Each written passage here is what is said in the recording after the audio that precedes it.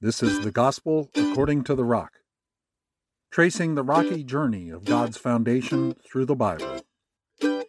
The Charred Babylonian Mountain. When are we? We're in the life of Jeremiah. He's dictating a scroll. Soon he'll tell a man to throw a rock into the Euphrates River with a scroll tied to it. We're after Abraham and David, before Daniel's ministry, long before Jesus or the apostles. Where are we? Probably in Jerusalem, in Israel. Why are we here now? We want to consider a riddle. What is on that scroll? Where is Jesus right now? Possibly working on the heavenly side, helping Jeremiah with the words to dictate to a scribe. Those words are getting written onto the scroll. What riddles are being asked? There's a rock that sinks in a river. We're going to compare two things. One is this stone Jeremiah commands Israel's quartermaster to throw into the Euphrates River. The other is a description of an imaginary mountain written onto the scroll. That scroll is tied to the rock that sinks. Some comments. The 51st chapter of Jeremiah contains a long list of bad things that will happen to Babylon and why they will happen. The scripture we're going to look at contains some of the details of how God really feels about Babylon's attitude. Listen for the words mountain and stone. Jeremiah 51, verse 25-26. Look, I'm against you, devastating mountain. You devastate the whole earth.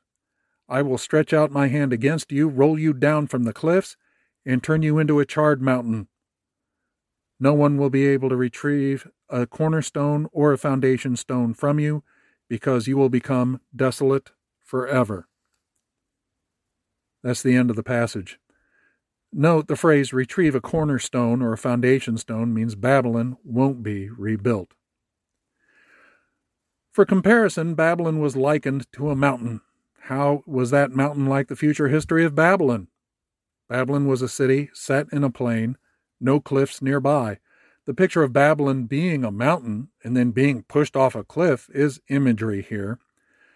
Something like telling a man in the U.S., get off your high horse when he's standing on the floor and no horse is in the room. The mountain was a devastating mountain, like a volcano. So it makes sense that the Most High would turn it into a charred mountain. The active volcano both devastated and grew. The inactive volcano was no threat. Falling off a cliff is like sinking to the bottom of a river. In this kind of river, an active volcano at the top will apparently be a wet, charred mountain at the bottom. In the near future, Sariah, the quartermaster in Jerusalem, will take the scroll to Babylon and go to the Euphrates River. The writing will declare that Babylon will be like a charred mountain. Sariah will tie the scroll to a rock and throw the rock into the river. As discussed in a previous episode, he'll say these words, Babylon will sink and never rise again because of the disaster I am bringing on her. This means the Most High will bring the disaster. Sariah is only a demonstrative messenger. Further in the future, the memory of Babylon will fade away. Other empires will eclipse it by the time Jesus comes. The Roman Empire will be in power over Israel. There's something important about this Old Testament story. It's reflected in the New Testament. After Jesus rises from the dead, the writer of the Revelation of John will repeat something like Jeremiah's words, but with a different meaning. In that future time, Babylon, the empire, will be no threat, but there will be an attitude, a spirit that will be called Babylon. Here's what will be written in the New Testament. Revelation 18:21.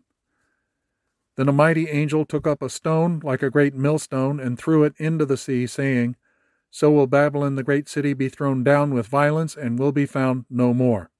Revelation 18:21. We'll take a look at that scripture soon.